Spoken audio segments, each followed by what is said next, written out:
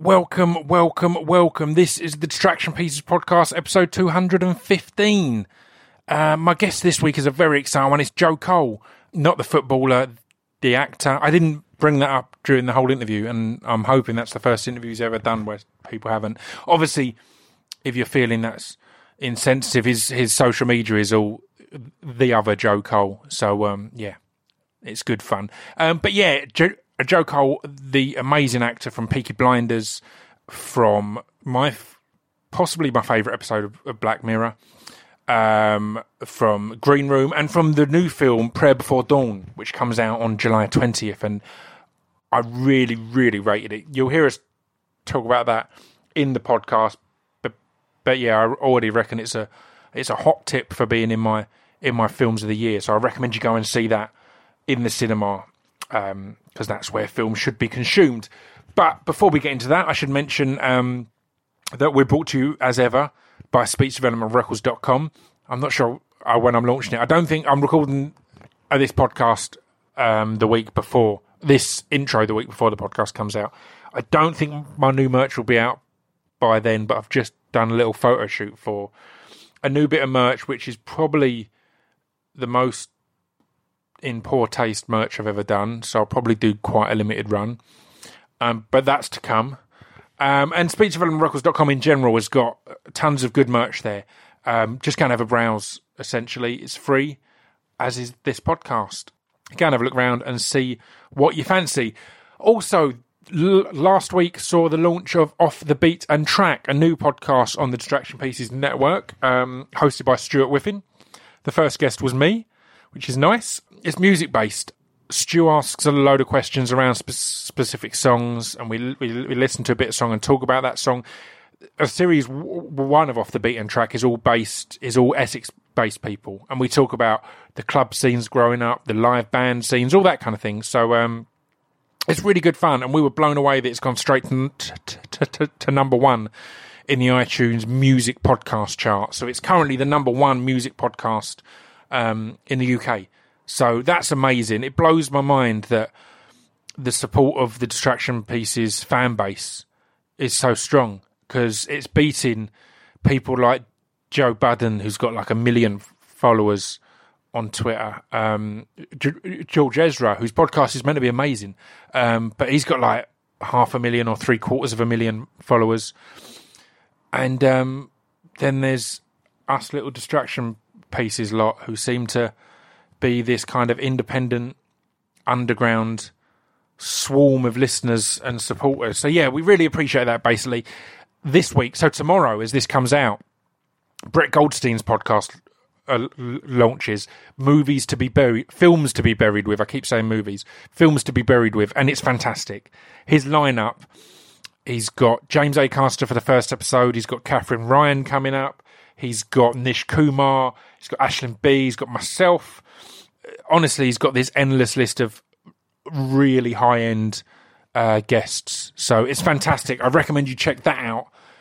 The teaser trailer is up now, and he even made me laugh in the teaser trailer, which is rare. Normally the teaser trailers go up, and they're essentially industry secret. They're a way of making that connection between where you're uploading and iTunes and all the other places. So when your proper first episode goes out, it's up immediately. It's on them all at the same time. There's not like a day's difference.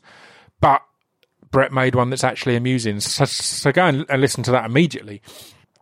Yeah, I think that's everything I need to tell you. Obviously, my club night, we talk a little bit about music in this episode.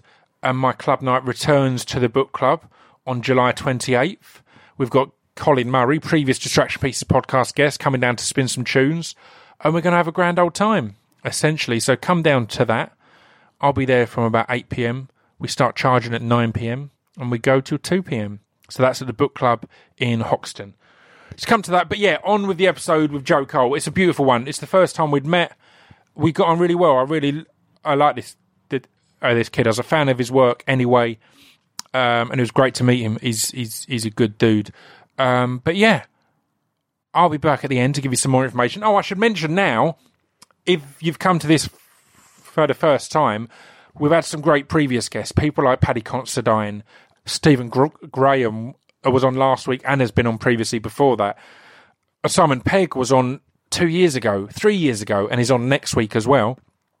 We've had Nick Frost, we've had Kathy Burke, we've had loads of we've had Joe's co-star of his Black Mirror episode, Hang the DJ, Georgina Campbell. We've had his co-star of The Fallen, Florence Pugh. We've had a lot of great actors. We've had Vicky McClure. We've had Lena Headey from Game of Thrones. We've had Neil Fitzmaurice from Peep Show and everything else. Yeah, we've had loads of really good actors on. So go back through the episodes and have a bit of a hunt and enjoy them. But now, this is episode 215 of the Distraction Pieces podcast with Joe Cole.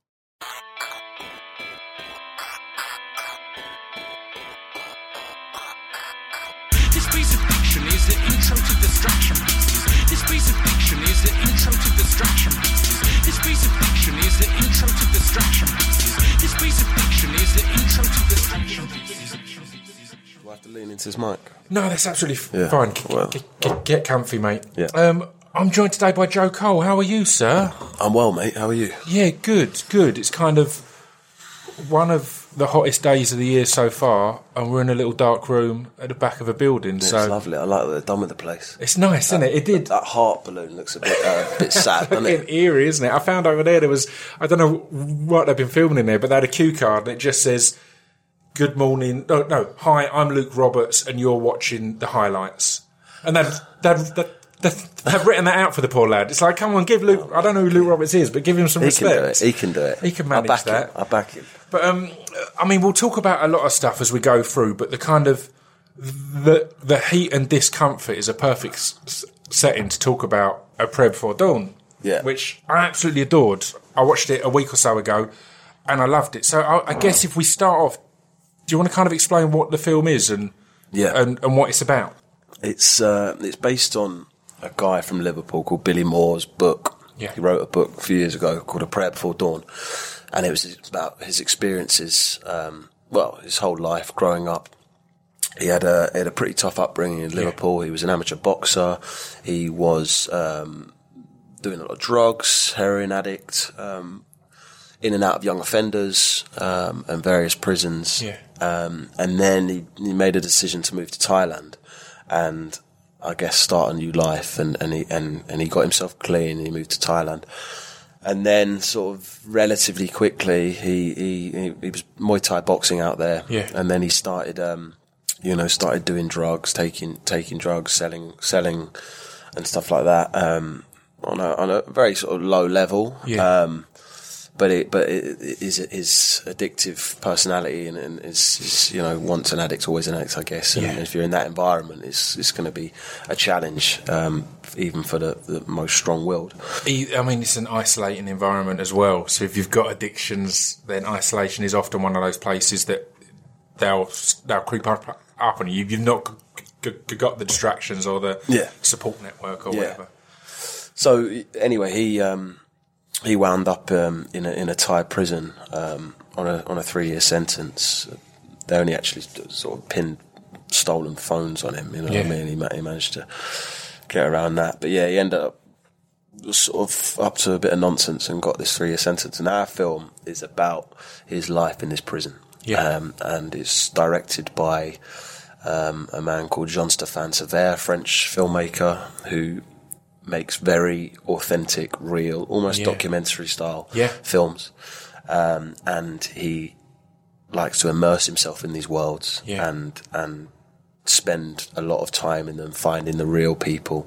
His previous film was about child soldiers in Liberia, and he spent 2 years in Liberia, and he went to this community where all the rebels had up and left, and there was just these kids who'd been soldiers who were just fighting for scraps on the streets, and he got them all together. He put them in a house, and he lived above them, and he gave them all weapons with blanks, and got them to recreate their sort of life. Amazing. And with this one, he went to Thailand, infiltrated a lot of the criminal underworld, or at least ex criminals, guys who'd sort of come out the other side of prison, spent many years in prison for murder, armed robbery, you name it. All these boys had done it, and he got together loads of them, and he worked with them. And then I went out there, and as well as the Thai boxing training I was doing. Yeah, of course. Which was very intense. Yeah, I'd imagine. I also spent a lot of time getting to know these guys, and we did a lot of improvisation. I worked with them, and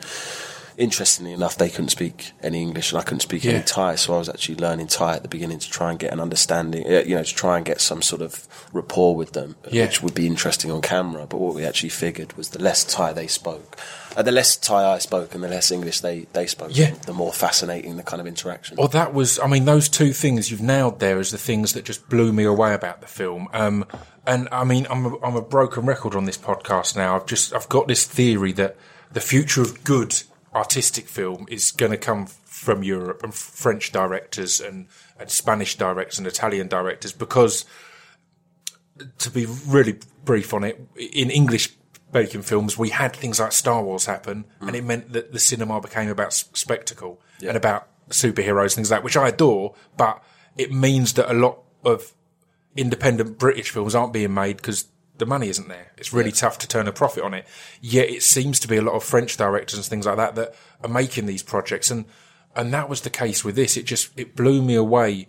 His immersion, as you said. There was a film I love called The Battle of Algiers, which is... Oh yeah, I've heard of it.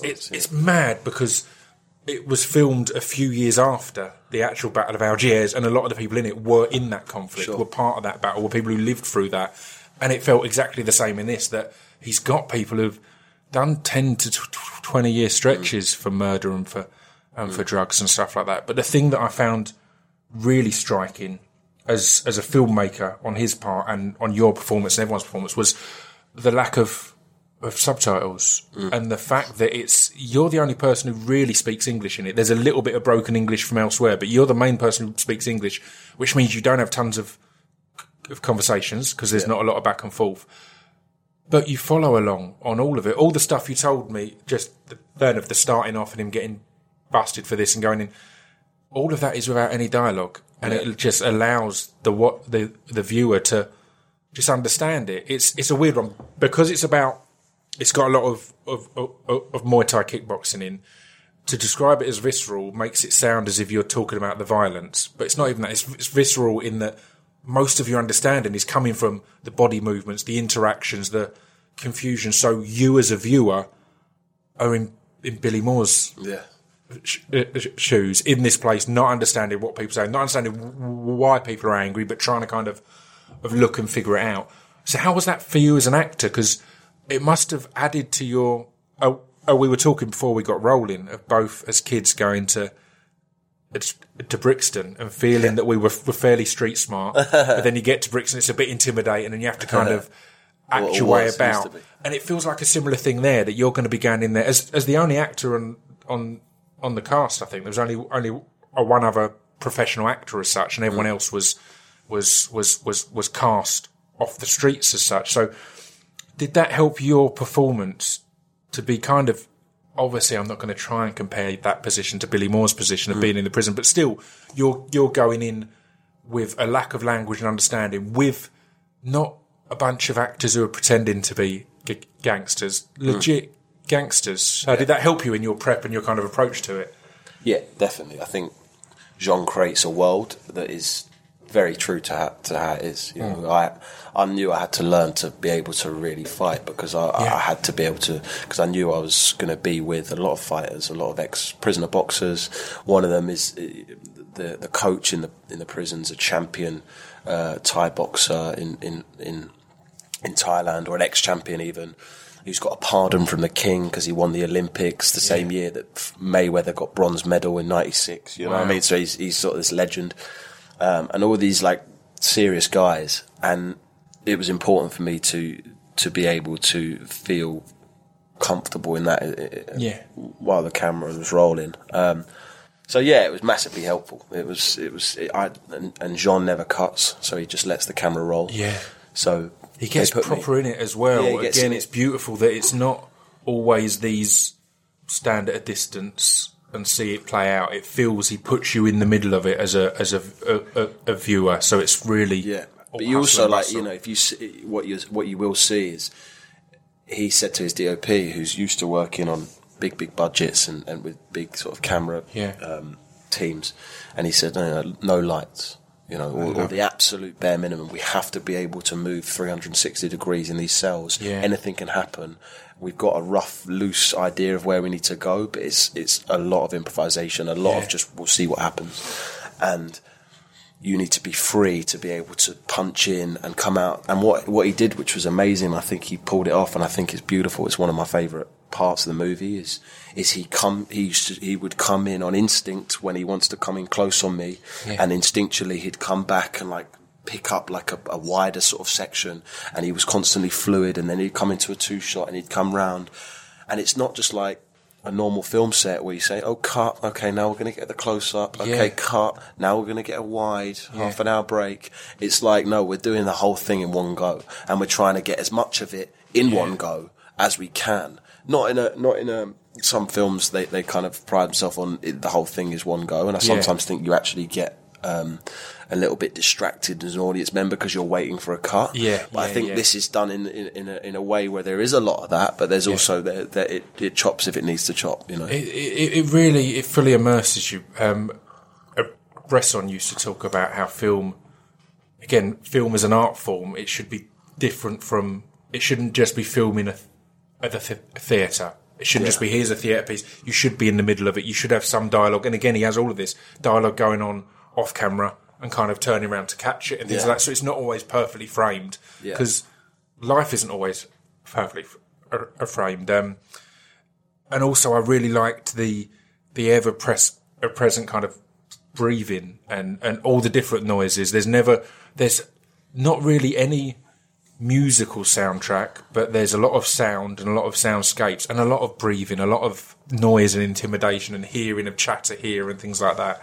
And that just makes it feel so, it puts you as a viewer in there. And I'd imagine it helped from the point of view of an actor as well, because you're not, as you said, you're not being able to be, oh, this is my mid now and this is my close up. It's like, no, forget about the cameraman. He's doing his thing. You're in this situation. Live it and trust him to catch at the right points, to be there for the beats. Yeah. I loved it. It was a fantastic challenge, and John is not scared to just be. He doesn't feel emotion in the same way, in the sense that he's quite happy just to let you go and fight, and he doesn't. And I loved that because it meant that we were constantly trying to sort of up each other and just say, look, this is how far I'm prepared to go. Let's do this, and it was really exciting and fun. For that reason. How was the fighting side of it? I mean, you must have had to do a lot of training just to get in physically in shape to be in that situation. But also the fights, because of the style of Muay Thai, the fights are something that if you're going to capture it well, it felt to me as if you need to be going a bit. You need to be taking a bit. And there's only so much that you can fake and stuntman. Obviously, you choreograph it all, but it felt like there's a lot of, particularly because it's a lot of knees and body shots and stuff like that, it feels like they need to lay a bit of that in. So how was that? Yeah, I had to learn how to do it. And did you have any previous kind of experience? I mean, I've done a bit of boxing and I've done judo and some jiu-jitsu and stuff, but I've not done Thai boxing. And that's just quite different to boxing because you have to have a very still head. You can't move your head because if you move your head down, it's going to get kneed or it's going to get whacked by a foot. Or the inclusion of the clinch and knees and elbows are the two bits that make it so different from boxing or from mixed martial arts because you've not got the takedown element, but you've got those. It refines the threats, I guess. Yeah, but it was more, I think it was, John said from the beginning, he said every fight has to tell a story. He doesn't care about, Billy wasn't a champion fighter. Billy was just a fighter in a prison. He knew how to handle himself, but essentially he was a brawler. Which is great in a way because it means it's more about the essence and it's more about the feel of the fight and it's more about and you watch those fights and I think we pulled it off. It's like it's more about the kind of emotional energy behind the fight necessarily than look at that great combo he did. It's like the first fight is an absolute shambles, then it gets a bit better and it gets slightly more artistic as it goes on. But you go from brute to sort of a more skilled fighter as the process goes on, and that was important for him. He was like, we need to tell a story. We choreographed the fights a bit. The sparring's largely just real sparring, with kind of maybe a choreographed ending if someone has to win. But they're pretty much we're just sparring, and the fights are kind of choreographed. But because the nature of sort of a small budget and minimal time, we got like a day or something like that to choreograph the fights, which means you are going to be taking hits because not everything's going to go to plan. Yeah, and also the way Jean shoots, he shot the fights in long takes. He might have chopped them up a bit, but particularly even the middle fight, particularly, that was like we shot that all in one go, and we didn't, and then we shot it a few times in one go, and because we're doing that, we can't do movie style punches where you punch and there's a gap, a 6-inch gap between your fist and the other person's face, and they react and they fling their head back. Every punch and every kick pretty much has to connect. Yeah. So, you're using sort of open hand in your glove, but you're taking a whack, and sometimes those don't go to plan. It's about kind of dealing with them. But what it means as an actor is you feel like you're in a fight because you effectively are in a real fight. It's just, you get stung a few times and you're thinking, well, there's no way I can stop now because you're letting down everybody, and all that's going to happen is you're going to have to do it again. So I remember getting buzzed like in the middle of a big choreographed piece and getting buzzed by the other fighter, and I'm sure I did it to him a little bit, and thinking, well, if I'm buzzed now, but if I stop, then we're just going to have to do this all again. But if I get through this is going to look great on camera, and I kind of had that mentality. It's such an amazing project for an actor, I'd imagine, because there's so much prep and work to go into it, but once you get there, a lot of the scenes, there's no time for acting. As stupid as that sounds, because it's legit. You can't go in there and pretend this. It's like, no, you need to go in there and do it and live it on camera. And what I learned from Jean is like, I very quickly knew that he would never say cut. He had a camera which you could shoot for, I think it was like 14 minutes or something like that, or 12 to 14 minutes, and he would shoot for that entirety most of the time, unless it was completely unnecessary. So after a minute or two, I just knew that I never had to force anything. Sometimes, as an actor, you get your moment, and you think, well, I've got to do something now, because then this will get in the edit. If you're shooting a sequence, say on Peaky Blinders, and there's 8 of us in a room, you've got to do something, because then it'll get in the edit. The cutaway. Whereas this, it was like you don't have to force anything. You don't have to do anything. You just be, and you live, and you react, and that's when the best stuff comes out. So it's a real.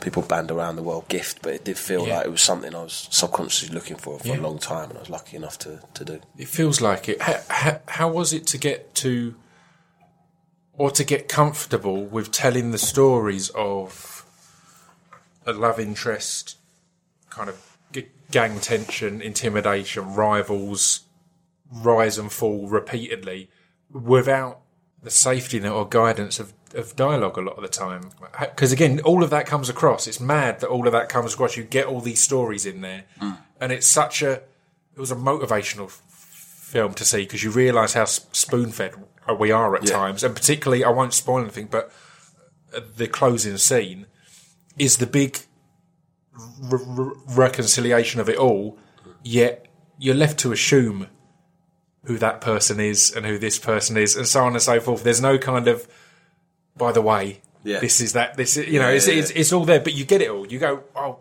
it's awesome, that's got to be, and this, all those things, it's a powerful thing. Yeah.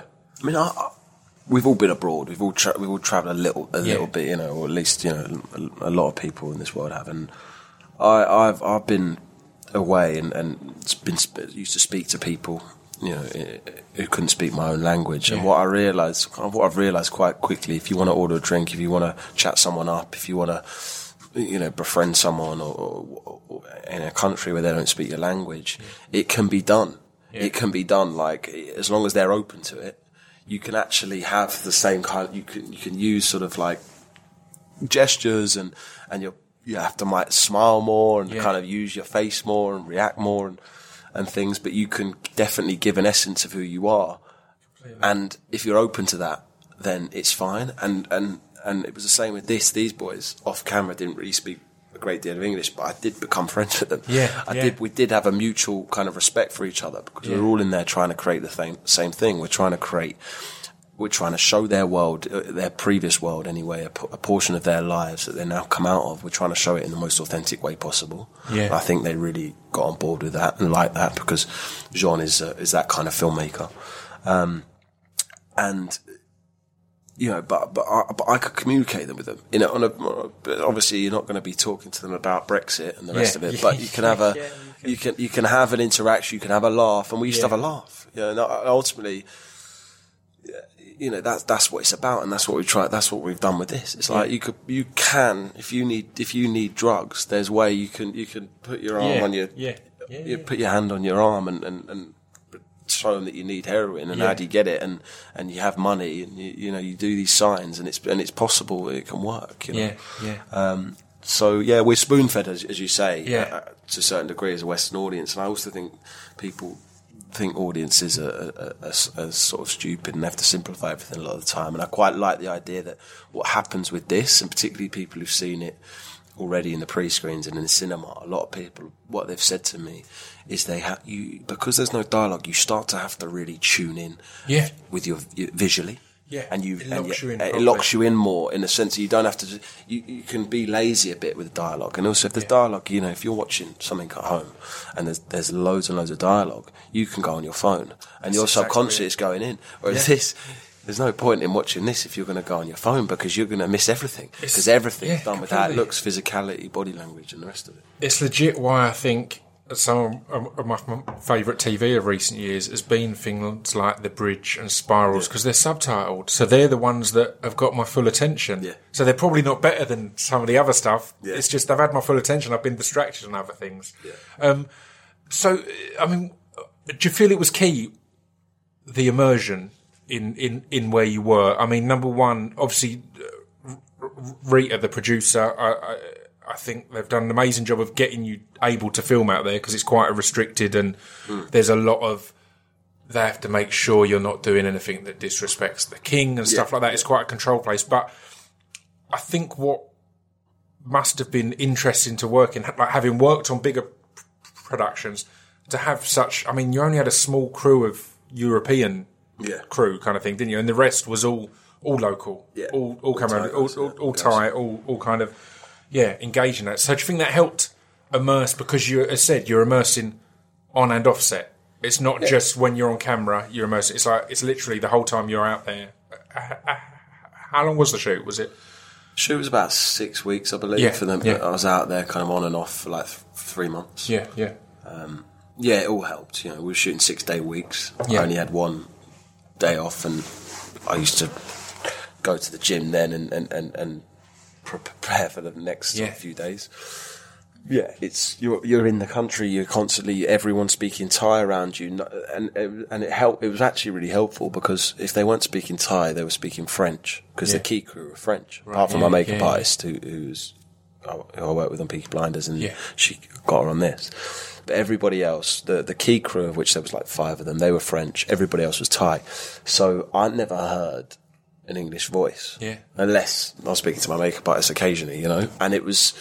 And what that meant was I could just really just be in the environment when there's all these conversations about how we're going to shoot this and where we're going to get the actors and what we're going to do and all this stuff's going on. I'll be sitting in a cell like I just can't hear or understand anything.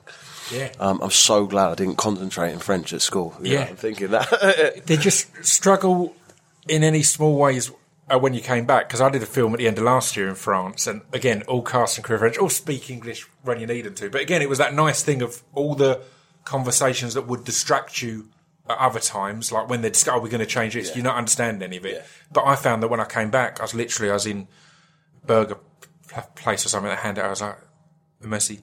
And I've got all my polite, because on set, again, you don't want to be the rude Brit. Only because again we're the only nation that doesn't speak any other languages at all. So you kind of you pick up your little polite bits. I could say. And then as soon as I got home, I was like, I feel like a prick. I keep saying little French words. I was like, "Kopkun cap, cap." You know, and I'd be sort of bowing and "Swadi cap" with my praying hands. Yeah, there's an element of that, I guess. With it being something so immersive, and as we said, kind of no time to actually act, how was it having the pressure of portraying a true story? Portraying a guy that's lived through this, is still alive, Well, I think barely more. You got to go and sit with him, I assume. And I became good friends with Billy. Yeah. I think the work he's done with a film like this, a film that requires so much work, the work he's done before. Yeah. We had time.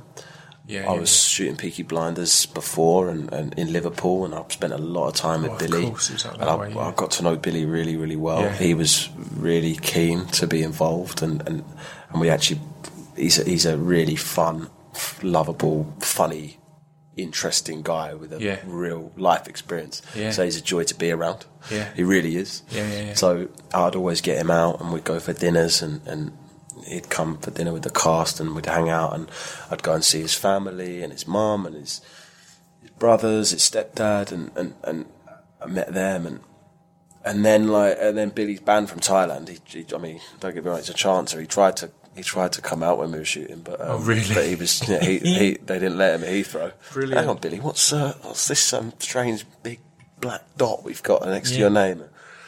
But and he was like, oh, I don't. Have you been to Thailand before, Billy? Oh, mate, I don't. Maybe. So when I was out there, so I spent a lot of time with him. I got to know him really, really well. I felt like I learned about his head. I learned about his mentality. I learned a lot about his addiction. I've got some friends who are addicts, and clean now, but once an addict, always an addict. It's a constant battle.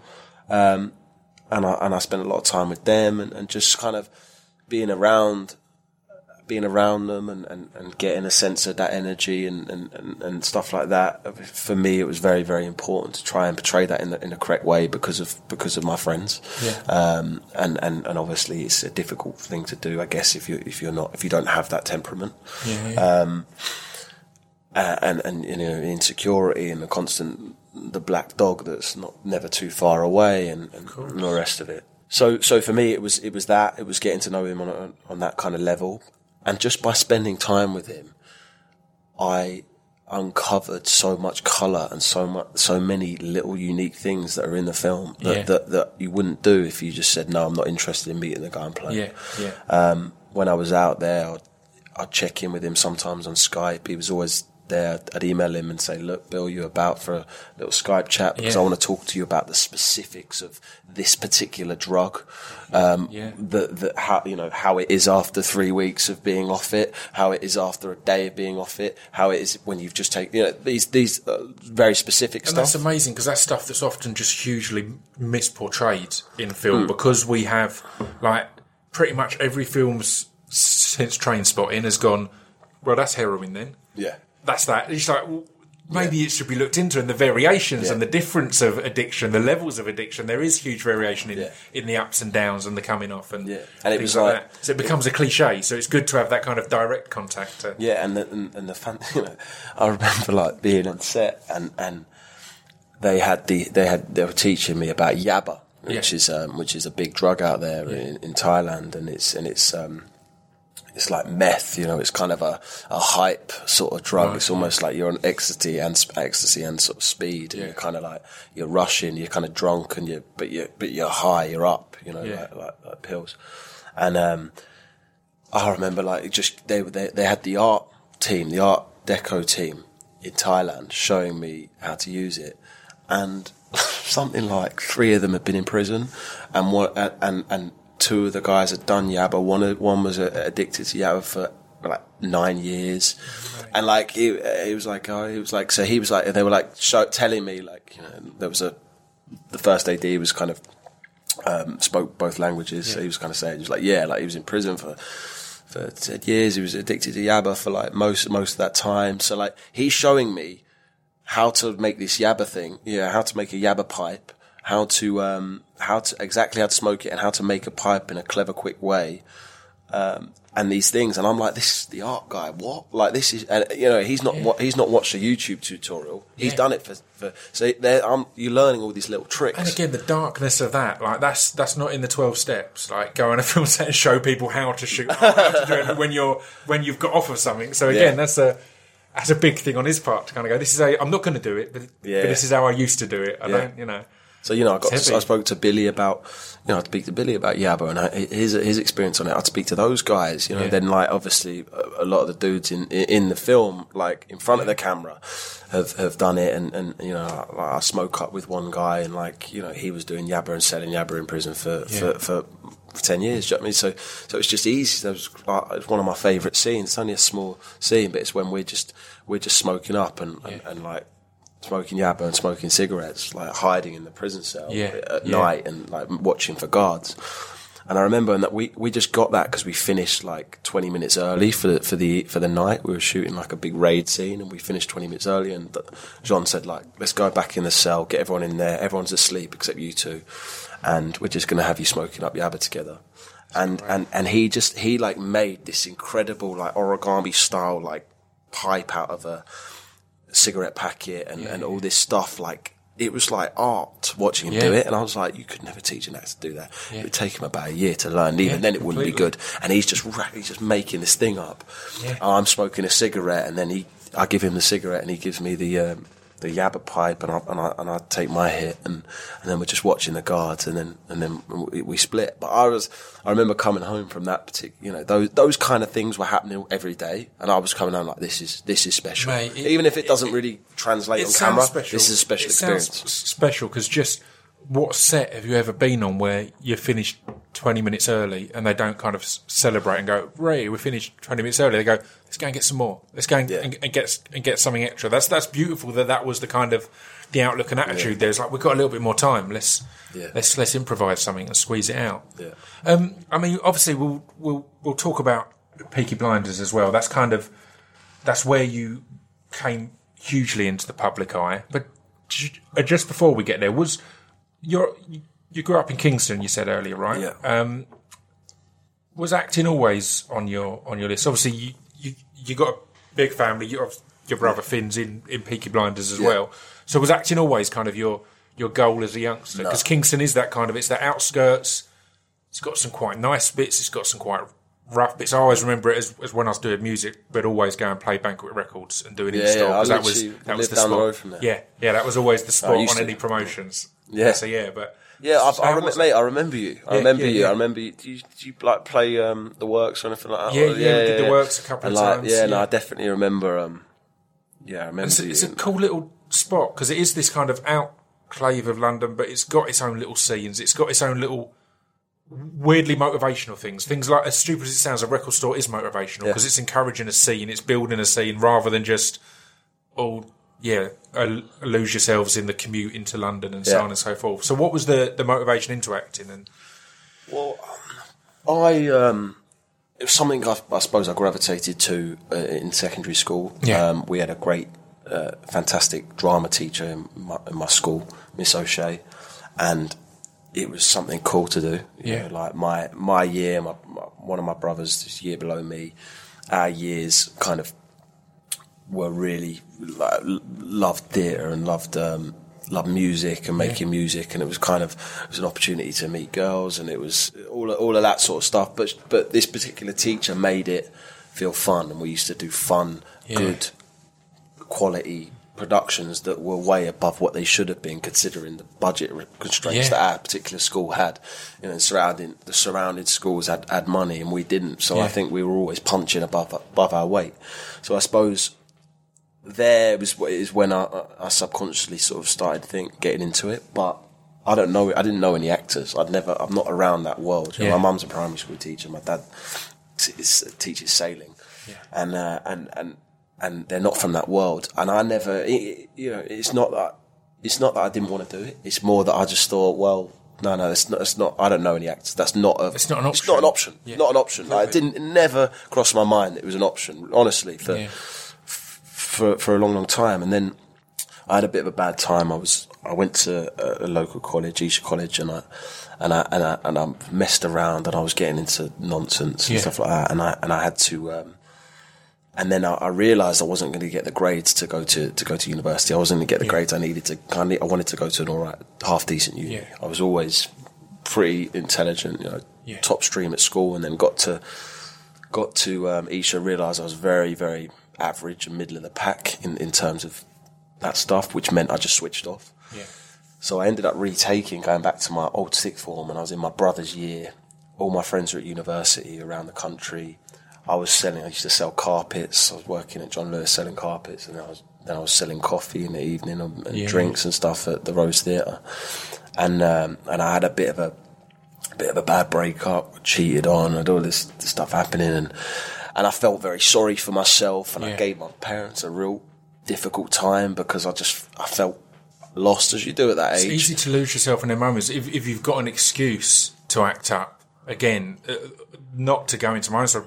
I had a similar thing, and I remember having a point of going, I've got an excuse to be acting up now, but what use is that 10 years down the line when I'm working in a factory? Can I go, oh, well, my parents split up, so that's why that is like, that's still screwing up the rest of my life, you know? I think it's that excuse means something at the time, but it's like, what's that going to mean in 10 years when you've got a shit life because you've got this, I got cheated on? Yeah, but you know what I mean? At the time, it means the world, but you can have that focus. Well, it was, it's like sink or swim. It's like, what you're going to do. You're going to kind of, and I remember, and I got arrested, and I was like, that's the thing, it was a town like that, Kingston, it's like, a small town, a little bit mentality compared to London, people coming from, and all this stuff was happening, and I think I was giving my parents a bit of a difficult time with it all, and then I remember just thinking, like, what am I gonna do with myself, because this can't go on.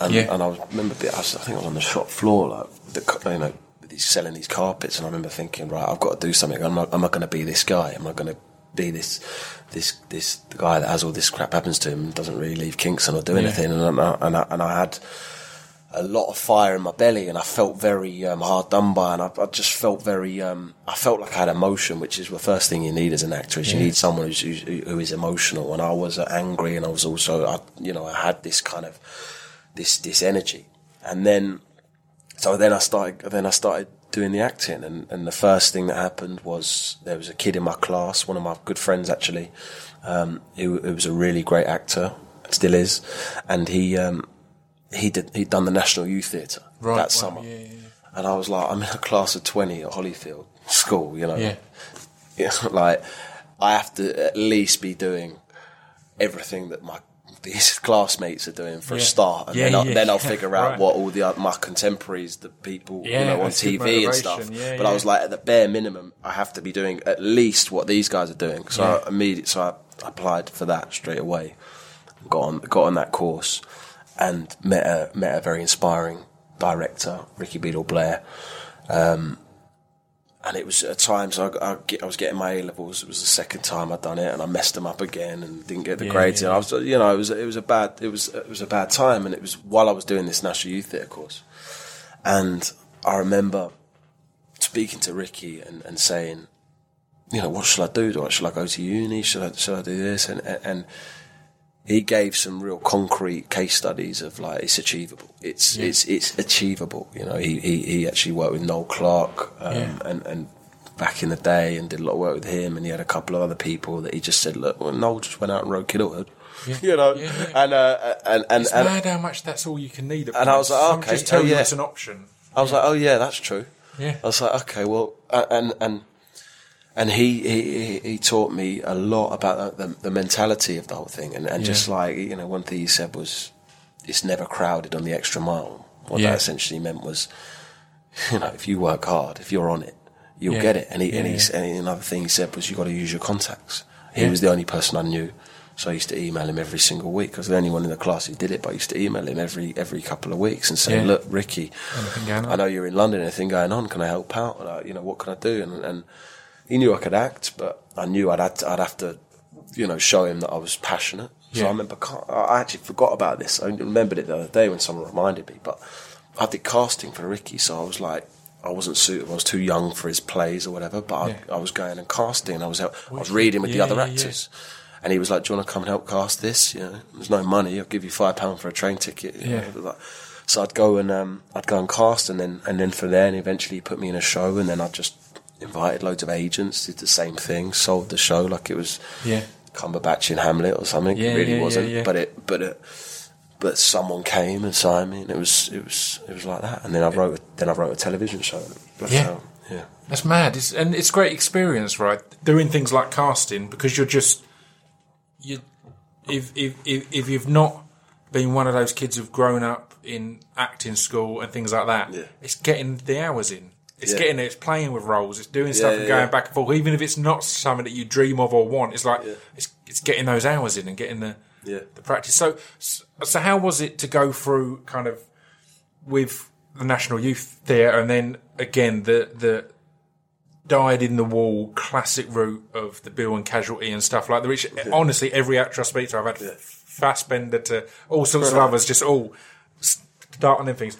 How was it? There's a load before, but we've only got an hour. So let's jump into a bit. How was it when Peaky Blinders happened? Because as a piece of writing, it's stunning. Stephen Knight's amazing. I got to work with him on Taboo last year, and that was just getting those scripts every day. Even though I had a small role, I was like gagging to read him because he's just such an amazing writer. Yeah. And then the cast of obviously people like Cillian Murphy and Paul Anderson, who's a bit of a mate and a legend, but they've got a real skill of bringing in the right extra person. So when they added Tomardi, when they added Paddy Considine, when they added Adrian Brody and things like that, it just never feels forced. Always the perfect person to add in and sling in there. So how was that to start off and not knowing if it was going to be anything, and then it blows up to this? Because it was kind of a slow build. It was. It really got its wind underneath it when it went on to Netflix. I think again, I was loving it on the BBC, but it felt like it got onto Netflix, and suddenly the world was like, "Have you seen this show?" Yeah, it's a funny one. I remember I'd forgotten I'd auditioned, or I remember I was actually having a few rounds of auditions for another project after I'd been in for that. I'd been in for like a few months previous. And then I got a phone call from my agent. He was like, "Yeah, you got the Peaky Blinders role." And I was like, which one was that? Which is terrible, right? No, that's the case, because it's before it's a thing. It was a while ago. Yeah. It was a while before. Yeah. And I'd been meeting on a bunch of other stuff. And he was like, "Yeah, the gangster P." I was like, "Oh my God, yeah." I was like, "Yeah." And he was like, "Yeah." And I said, "Who's playing the main brother?" Because obviously... Yeah. And he said, "It's Cillian Murphy." I was like, I was like, who's Cillian Murphy? I couldn't... I remembered the name. I was like, who's that? I was like, "Oh, he's all right, isn't he?" And then I Googled him. I was like, "Oh my God, Cillian Murphy." Yeah. We're in here. Who's playing the other brother? Paul Anderson. I was a big fan of Paul's as well. I was like, wicked, man. Yeah. I was really buzzing. And I suppose you never know it's going to take off like this. Like it's crazy now. Yeah. It's crazy. It's like everybody, I walk down the street and everybody around my age, I'd say 95% of them clock me from that show or from Black Mirror, but usually from that show.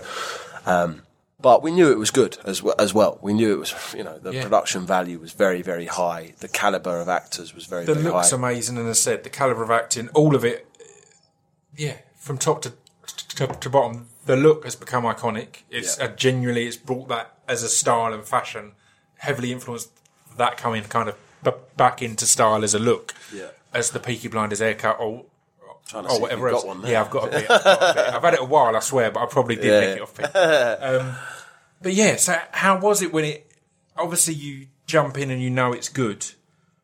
That doesn't always translate as successful, as I'm sure you'll know as well. That's not an instant. You can make something that's amazing and no one ever sees the thing or it never gets to it. It's taken a few seasons for it to really pop off. Like, I remember telling people, "What you've been doing?" "I've been shooting the show Peaky Blinders." And I was like 3 seasons in. It's only really like this last probably season that people have it's really like everyone seems to have seen it now. Yeah, completely. Since this kind of 4th season's gone off, but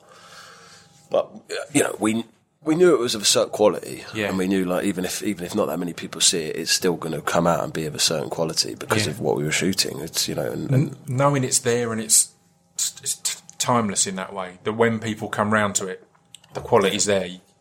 You're going to find. I remember in season 3 there was an episode that starts with a Bowie song, I think, and it's just. I was a fan of the first 2 seasons, and season 3 was the one I was like, it's just gone up to a next level. It's just got better and better and better, and then season 4 similarly adding Adrian Brody and people like that. It was just madness. Yeah, it's great, and I think it's credit to the producers and to Stephen Knight and I suppose everyone involved that they do have. They're not blinkered. They have big ambitions. They think big. They're like, well, this is an American show. This is big. They've got that American sort of sensibility. It's like I know, like the next scripts, they'll probably have some big villains in it. I imagine, and they'll be going for the big names who really are exciting people who maybe haven't been on TV for a long time because they can. And they seem to pick them perfectly. Yeah, and Stephen will always write brilliant parts that people want to do. Yeah.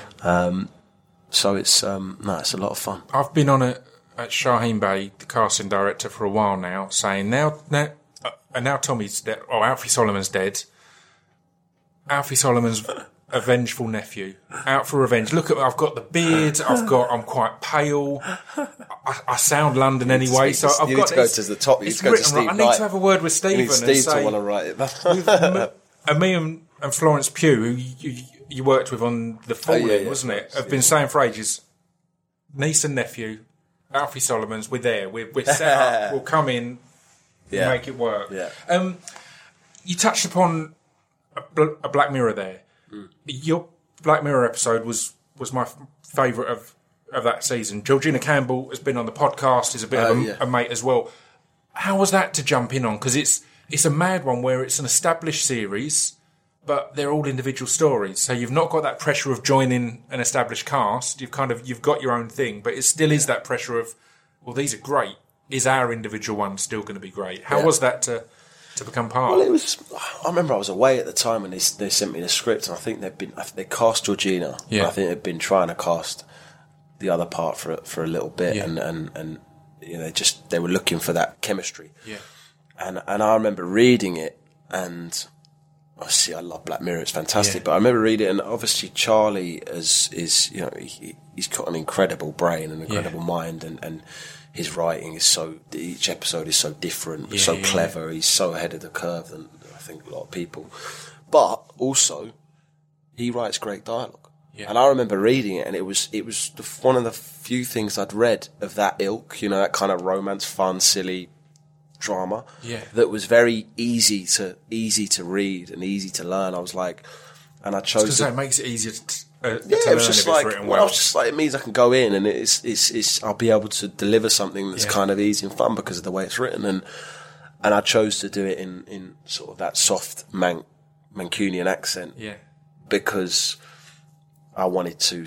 The character felt kind of softer and sweeter than myself, and I think they said, you can do it in your own accent, and I was like, they won't cast me if I do it in my own accent. I thought they won't. Right, I'm not enough like this guy, and that was my way into that character, and it just sort of seemed to really work. It kind of just offered a lightness to the character that worked well with Georgina, and Tim Van Patten, the director, who's actually done Boardwalk and Sopranos and all that sort of stuff. He's like all those shows you've seen. Yeah. That's him behind those shows. Yeah. So he loves the violence and stuff like that. But we had a lot of fun with him, and it was very different for him as well. And it was great, man. It was great, and obviously working with Georgina that was like the crux of it. It was like if people buy that, And the first time I went in, I was reading with her. So it's like, she's a serious actress. Yeah. So it's kind of like,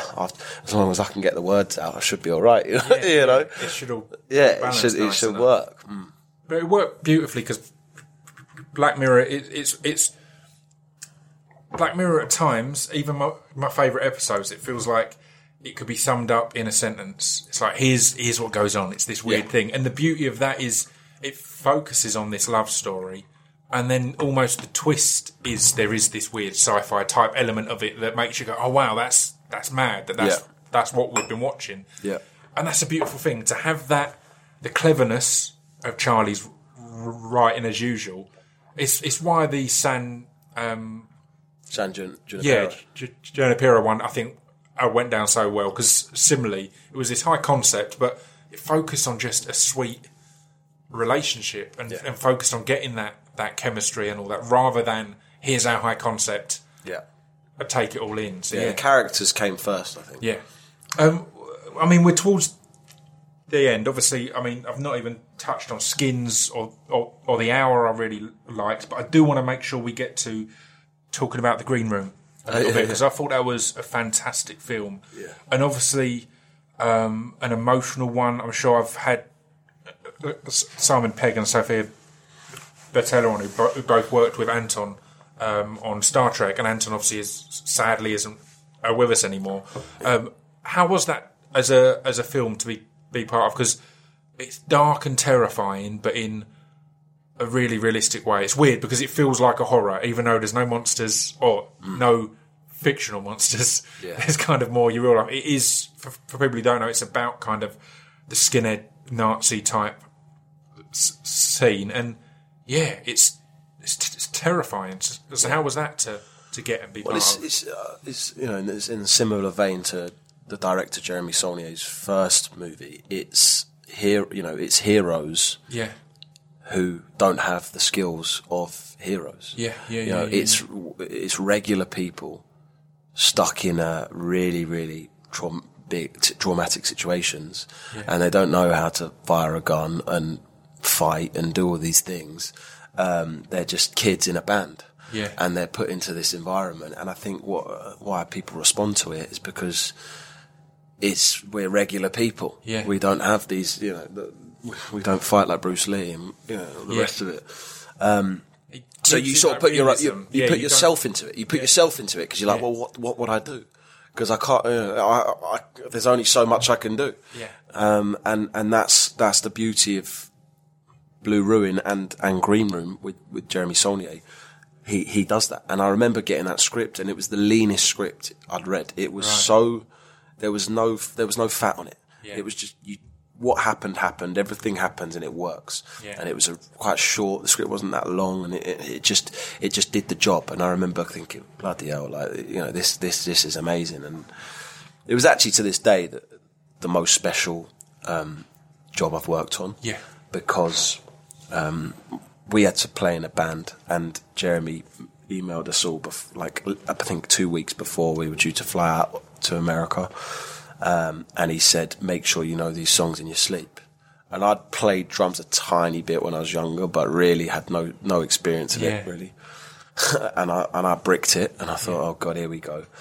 So I just, similar with the Thai boxing thing, I just booked lessons. Same with Thai boxing. When I first got it, I just booked a load of lessons, kept the receipts, in the hope that I could get some money back. But it was the same with that. I just booked lessons, and I found a studio in Brixton near where I lived, and I just drummed for 2 weeks straight.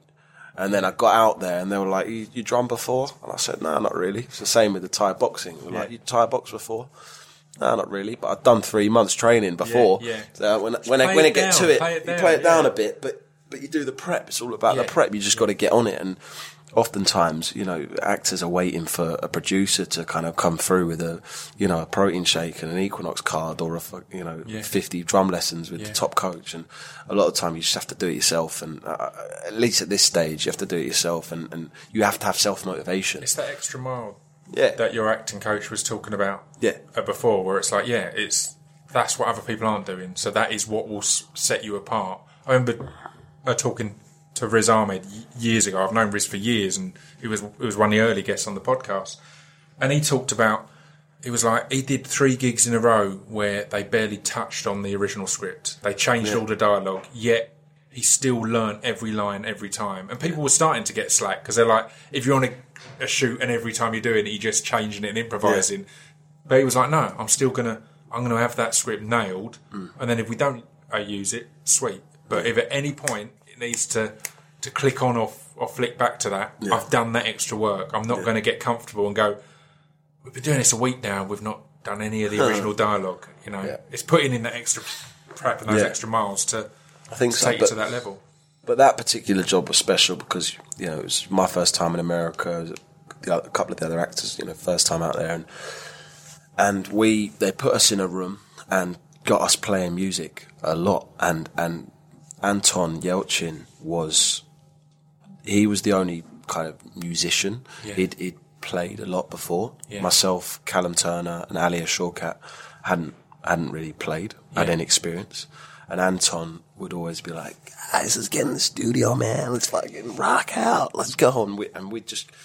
And so we were in Portland, in Oregon. Every morning I'd wake up and hit the studio, and like me and Anton, Alia, and then Callum turned up, and we'd just play and mess about. And like, I learned to be able to drum because, you know, and Anton like, dude, yeah, you can drum, man. And then we used to mess about, and then I'd get up and rap, and then Callum would drum, and we, you know, we were passionate, but, you know, it was Anton definitely drove that, and his passion and his, I mean, he was a special guy. Yeah. He really was. And he would have gone on to direct, and he would have gone on to write. He had so much more to give. Yeah, he wasn't just an actor. That guy was like so inquisitive and so, emotionally kind of, in touch with people and cared so much. We just became a really close group of friends, us for the band and Imogen and the actors and the crew and the director and the producers. We it was like a family. And the difference it can make having someone like that on set who is the positive, hype, exciting drive of everything. So it's not going, oh, we need to go to the studio. We need to put in some extra hours. Being like, yes, this is amazing. It was just fun. It was just it being work, right? Yeah, it was just so fun, and I'll never forget it. I think probably that'll be like the best experience I've had for all those reasons. And then, amazing. I mean, when that happened, obviously it was a real shock and very. I mean, fucking. I don't even want to talk about it, but it was just like. Yeah, it was. We all look back on that job with real fondness. Yeah. And then the film turned out good as well. Yeah, great. How was it? Kind of, you've formed your group. It's all good fun, and then Patrick Stewart turns up as the most terrifying man in the world. When we all know Patrick Stewart is just adorable and lovely and warm, and in that he just turns it on with darkness, doesn't he? Yeah, he was frightening. Yeah, he was frightening. It just added a whole nother layer to the kind of the experience, and it was it was amazing. I remember we did a gig in Oregon as well in front of 300 people at the end. Really? You know, and this is something that I would never have done. I would never have done it out of choice. And it was Anton who was like, "Come on, man, we'll do a gig. Like, we'll get at the end of the shoot, we'll do a gig." And I was like, kind of like, "You serious? But like, do you actually want to do a gig?" He's like, "Come on, we know the songs." So you learn it all. It makes sense. You know, and he basically I used to get up and rap, and I used to do this song which was like that I kind of like messed around, wrote like a couple of years ago, a few years ago, just about Kingston. Yeah. And about my hometown, and it's like kind of silly. And I remember like we used to freestyle all the time, and I'd get up and sing that. And he's like, "Joe, you gotta sing the Kingston song at the rap party," and whatever. I was like, "Mate, no, I'm not." I was like, "I'll just play the drums. I know the songs, I know the fills. I can play the drums." He's like, "No, at the end, do the Kingston song." And his passion and kind of, I would have never done that. Yeah. And he was like, we just used to laugh, and he's like, messing around, like. Ended up doing this, Kingston song. Callum went on the drums, and it was like it was just special, and and he was a special guy, and it was a special experience all round. Yeah, doing a song about Kingston all the way out in Portland, Oregon, it's madness, right? Top off, sunglasses on. I love it. Well, we'll wrap things up there. You're on social media, on Instagram and Twitter and everything. If people want to follow stuff. The other Joe Cole, appropriately. What's ahead? Have you got plans to do any writing or directing of yourself? Because you kind of touched on that at the start, that's where you kind of started to motivate yourself. But then when things take off, that can be I wrote a television show when I first started out. Yeah. It was out of the want to kind of. I was like, am I just going to do Bill and Hobby City and stuff? How do I get to that next level off my own back? Because otherwise you're just hoping for a phone call. So I wrote this show, and without, going into too much detail, I set up a company with Matt Lucas to make the show, and we went through various hurdles and things like that. I was getting commissioned by different channels, but then, like, one reason or another, we never got it made. But I did have a real, I had an energy, and Matt really responded to my show, and so did a lot of people. And it's only this last year, post Prayer for Dawn, because I think subconsciously I was looking for a role like that, and that was my focus. It's like, I need to find something like that, and I kind of feel like I can get it because I've done Offender and I've done these roles that give me that thing, and Slap and short film. And now I've done that, I had a moment where I was like, okay, now what do I want to do? What do I really want to do? And it's the writing. So I'm writing 2 scripts at the moment. We'll see what happens, but I'm thoroughly enjoying it, and I feel like I've got the energy to really want to do it, and I spend most of my time doing it now. So who knows? Perfect. I look forward to all that's ahead. I'll let you get out and enjoy the sun a bit now. Thank you very much for your time, man. Thank you. Nice to meet you. And you.